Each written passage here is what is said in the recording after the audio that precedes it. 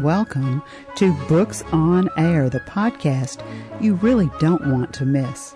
I'm Suzanne Harris, and you're about to get a sneak peek at what goes on behind the scenes with a particular author. You're going to find out their secret recipe for creating their book. Who knows, you might even get an inside scoop on a new project. And if you want to know more about them, we'll tell you where you can find them on social media. Joining me today is M.M. Ruiz, and she's here to talk about her novel, Bullseye, a Story. A 10th-generation Santa Barbaran of Spanish descent, M.M. Ruiz worked in Hollywood as a model, a dancer, and an actor. After 12 years in Hollywood, she returned to Santa Barbara, and she wrote a stage play called The Whirlpool, as well as 2 screenplays called Just a Slice and The Monkey Puzzle Tree. Bullseye is her debut novel. Mia, welcome to Books on Air. You're amazing. It's such a pleasure to have you. Thanks so much for having me. I appreciate it. You know, when I was reading through your bio, I mean, you've worked in Hollywood, you were an actor, you've done this, you were a model, you were a dancer, you've written screenplays, you've written a stage play. When did all of this writing start for you? How old were you when you first decided that you wanted to start writing? You know, ironically, it was when I moved back to Santa Barbara. And I must correct you on one thing. I was not a professional dancer. As much as I would like to have been, I did go to a dance academy, but I never perfected the art. When I moved back to Santa Barbara, and I was in a theater company when I first moved back, and the commute, it just became so difficult. And so I still needed a creative outlet. My heart was still, it was still in the business. I still wanted to be part of the entertainment business because I'd lived there for so long and I loved it. But when I came to town and I married and to settle down, I actually started reading a book called The Artist's Way. And that book was written by Julie Carmen. It's called The Artist's Way. And it had certain writing exercises in it, and I got to chapter 4, and that was it, a play. All of a sudden, I'm hearing a play, and I just wrote a play. I wrote The Whirlpool, and I write by hand. So I just wrote, I didn't know, I never wrote before, but all of a sudden, through these exercises, and a lot of them were writing and just crumpling it up and throwing it away, just to get used to the flow. And so I wrote that first play and thought, wow, I never wrote before, but I guess I'm writing now. And after that first play, The Whirlpool, I wrote Just a Slice. And it just comes to me. I mean, I'm not one that plots out storylines. For me, I just kind of relax slow enough to where the stories come to me. And then it's my job to define them from the character's point of view. So I create atmosphere, and I create the characters, and then I just shut up and listen. I kind of know where they're going to go, but not definitively. But I let them just relate to each other in character, and it's like I'm dictating what I hear in the conversations. Because I'm good at dialogue, and I love writing dialogue. That's why I love writing plays, because you're on a stage and it's about communication and dialogue, and you're going to head one direction in the dialogue, and you're letting your characters take you there through their voices. So for me, I started with The Whirlpool, and then I wrote Just a Slice, and then I wrote The Monkey Puzzle Tree. And I wrote that. I was 8 months pregnant. So I got that to the Writers Guild, and I got that registered. And then I did not write again for like 5 years. When my daughter started school, all of a sudden, I was shaking out the dog's bed, and this story, Bullseye, a story, it just presented itself. And I went, where did that come from? I've never been to a bullfight or Spain. And I just heard the story, and I outlined it and thought, I'm supposed to write again. And I outlined the high points of it. I knew where it was going, but I didn't know how the story was getting there. So I just outlined it. And then I would write 20 pages at a time.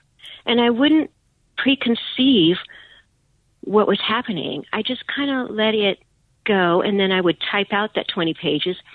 And then I write in the middle of the night also. I write at night when I can't sleep. Because if I can sleep, I'm going back to sleep. But if I can't sleep, I'm going to see where I last wrote and see if I'm going somewhere. And usually, if I can't sleep, it will take me to the next 20 pages. And I'll just write out. I'll go to where it ended before, and I'll just kind of let it flow, and I'll write out what happens next. And it's all chronological. I never plot the end or know what's going to happen or bounce around. I always go from the beginning, each 20 pages at a time. And then I'm like with Bullseye, I had no idea how it was ending. And it was a surprise to me.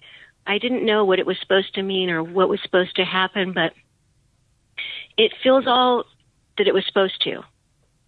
You know, and it's got a lot of information. You are describing the most wonderful creative process. Your brain is astonishing. I really enjoy hearing how authors write. And you just shared a fabulous creative process with our listeners.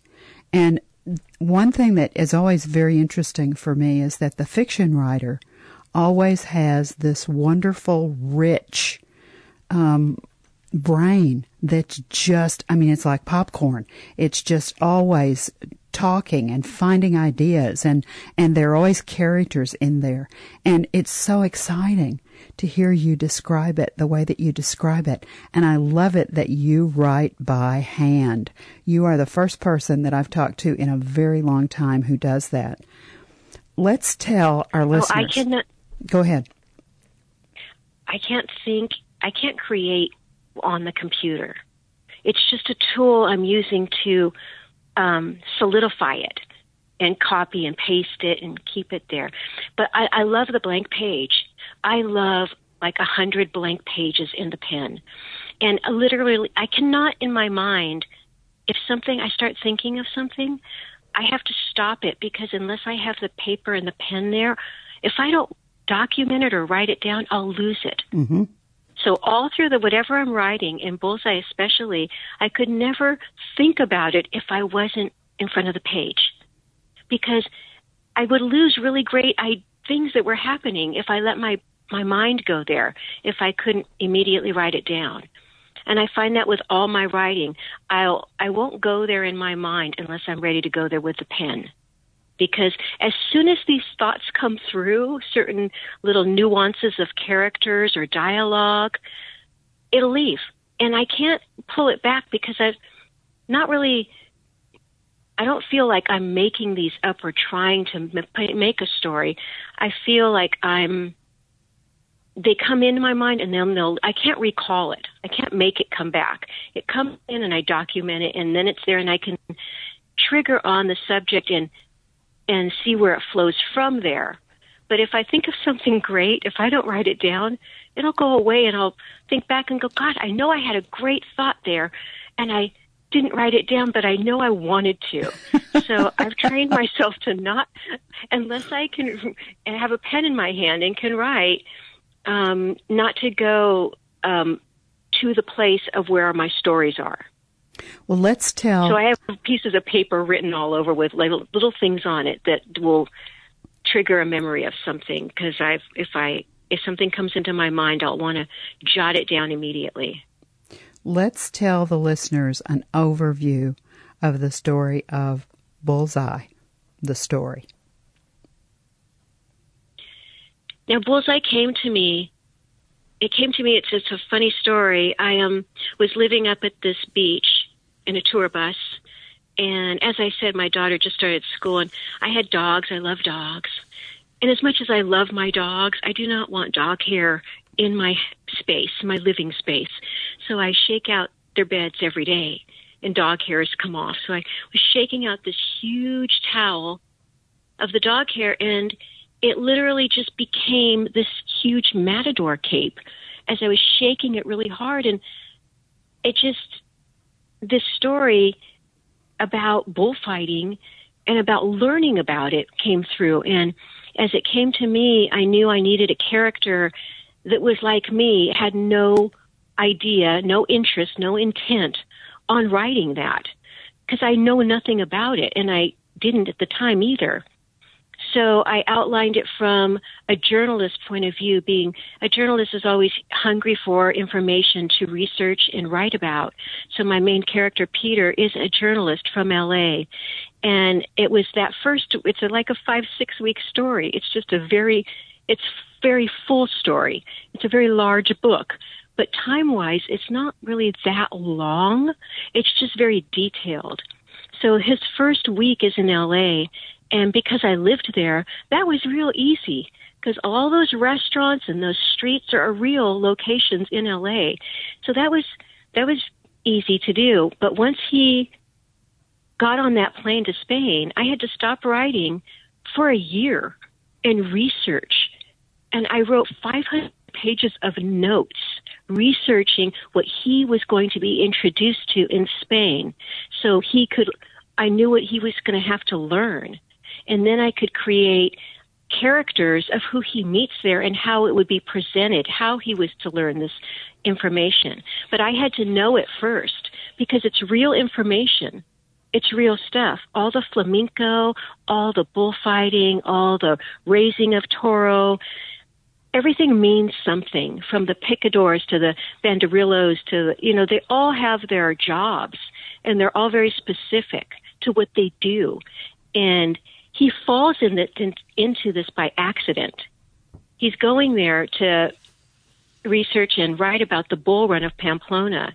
But when he arrives, his guide, quote, quote, guide, is a bullfighting aficionado and takes him to see a bullfight. And he is, as you would guess, as I would probably be, completely appalled at it, just like mortified at watching it. He's like, what are they doing? Why are they doing this? And more so, why are people getting dressed up in their finest to go watch it? And why are 25,000 people every Sunday going to Las Ventas Arena to watch this play out when they know what's going to happen every time? What keeps bringing them back? They know that somebody's not getting out of there alive, and it's usually the bull. But why are they doing this? So he falls into this rabbit hole, and once the aficionado sees his interest that he wants to write about this, it's just like a fish with a hook. He's just on this crazy, wild ride being pulled through the water. And he just gets to experience firsthand through people that have lived it and their families have lived it, and learns everything about it. And he's intrigued. And he, through a lot of drunken debauchery, too. I mean, he is on a wild ride. And it's really, it's funny, and it's serious, and it's real, and it's historical, and it's ritual. And all of it is true. There isn't anywhere in this book that you can't look up that isn't a real place, doesn't have this happening. He does end up in Pamplona, and he learns a lot there. It's a wild ride through a lot of information, but it's funny, and the people are interesting, and it's beautiful. It's beautiful, and I saw it as a visual. Like, I did not sit down to write a screenplay of this as I had with other pieces. I wrote this as a manuscript because when it came through me, I could not figure out how to get my final draft screenwriting program to work on my computer. Even though I'd written 2 screenplays before, I know I'd done it. I'd written a play and 2 screenplays. But for the life of me, I could not figure out how to do it. And I got the reprogrammed final draft. I had everything I needed. And instead of getting frustrated with the technological stuff that I cannot get, I just thought, I'm supposed to tell this story. And so I just wrote by hand, page after page after page of the story, 20 pages at a time, and then I would type it in. But I was literally typing pages of story. It wasn't grammatical. It wasn't structured to the page. It was just blocks of pages of the words. And I'd do 20 at a time. And then I'd go back and write the next what happened next. And it would be like the next few hours of this guy's experience, Peter's. And I would just do that until I'd written 680 pages until it was done. And I was just supposed to tell the story. And after I told the story, then I had got somebody to help me go through and get it fitted to the page as books are supposed to be, because I didn't know how to do that. You needed an editor. And then once it was to the page, I had an editor. And once he grammatically put it on the page, at first, he didn't do this, and he's a very educated man. He has a doctorate. And I just advertised for an editor. And he called, and he said, I'll read 17 pages and tell you what I think. He read 4 pages and called me and said, I don't think so. And I said, wait. You said you'd read 17 pages. He goes, yeah, okay. So he hung up and he read about 5 more pages and he called back and he goes, okay, I'll do it. He goes, I get your sense of humor. I get it now. I didn't get it in the first. He goes, I get it now. I get what's happening. He goes, I'll do it. So he worked with me like 30 pages at a time, and he would fix them. He would structure them to the page of how a novel's supposed to fit on the page. Right. Because I didn't know. And after he went through the whole thing, I said, okay, now can you go through it again and story edit? Just cut out what you think does not need to be there, because there's so much there. And he went through the entire thing again, and he goes, Mia, it kind of needs to be there. From the suit of lights to the stitching on it to the cape, to everything is there for a reason. So he cleaned up maybe less than 10 pages out of like 680. He cleaned it up a little, but he didn't take out much. He goes, it's long and it's full, but it all pertains to the story, and all these details are what he learns and kind of creates where he's going and what it means to these people. And so it's a lot, because even the editor found it all had a place to be in there. It's exhausting and it's very detailed, but it's there for a reason and a purpose. And as tired as you get reading it is as tired of the characters are that are living it, that you're reading about. It kind of, that exhaustion, you kind of have to feel to really get the gist of what these 5-6 weeks this character's going through.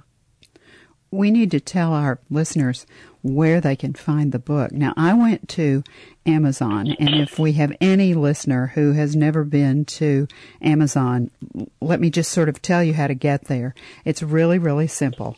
All you have to do is in the feature at the top of your page, just type in www.amazon.com and click on it, and you'll go right to that main page for Amazon. And there's a big, long, kind of a long rectangular light gray box. In that light gray box, type these words. Type bullseye, Bullseye, one word, colon, a story by M. Ruiz, R-U-I-Z. Click on it, and it will bring you right to Mia's book. And in the upper right-hand corner, if you've never done this on Amazon before, there are 2 words in the upper right-hand corner of the representation of the cover. It'll say, look inside. Well, all you have to do is click on that, and the book opens. And I always do air quotes when I'm thinking about that, because it doesn't literally open, but electronically it opens. And there's a wonderful excerpt that will reach out, grab you by the collar, and pull you into this book. Now, you can buy it right there on that page, and there's your copy. But if you want to go to Mia's website, let's give them your website address, Mia. It's Mia Marie Tells Tales. That's MiaMarieTellsTales. No spaces. .com. Yeah, no spaces. No. Now, when they go, Mia Marie Tells Tales. When they go, they will see a lovely picture of you on the home page. What else will they be able to find there? They can find, I better go there myself. They can find, There's information about the screenplays. I looked at it earlier. There's information about the screenplays. You give a little synopsis of the screenplays. There's more information about Bullseye. There's a little information about you. They can see your picture so that when they're reading the book or listening to this interview, they'll have a face to go with the voice, which I always think is really lots of fun and very powerful for people. Because, you know, when they read the book, before they've heard your voice, they're reading the book in their voice. After they've heard you talk and heard you talk about the book and how the magical way that the book was created, as they read it, they'll hear your voice, and hopefully they'll also hear Peter's voice and Paul's voice and the characters' voices that you have in the book, because it's really so well written. When they finish reading Bullseye, do you want them to just feel like they've read a really interesting story about a guy who's an amnesiac and has lost his wife, and he winds up going to Spain and has this astonishing adventure in Spain? Or is there something else that you want them to take away from the book, Mia? Well, along with, I think, this crazy adventure that Peter goes on and has the courage to go on and investigate, I really think people would take away kind of what he did. Through his losses, he finds himself. And through death, he understands something more of his life. And that it happens all the time. It happens so quickly. And like those matadors, they see it so fast, coming and going, life going out, life coming in. And he has his losses. That he doesn't feel so lost without them anymore. He has a better understanding. And that allows him to remember, come out of his amnesia and remember his losses. It's not so buried because it's not as painful. It just gives him a different and new perspective on it. And I think that everybody that reads it will come out with their own. And it'll be a little bit different, shifted. As it says in the book, his whole consciousness about it kind of shifts. And I think as you finish reading it, you'll all feel a shift. Oh, I love it. You are amazing. Your creative mind is just astonishing. It's been such a pleasure to talk with you today, and I want to thank you so much for sharing Bullseye with us, Bullseye's story, and for just talking about the creative process. It's been such a pleasure. Well, thank you so much for having me. I really appreciate it, and I had a good time too. Good. Now remember, listeners, you can find Bullseye, a story by M. Ruiz, R-U-I-Z, on Amazon. You've been listening to the Books on Air podcast, brought to you on webtalkradio.net.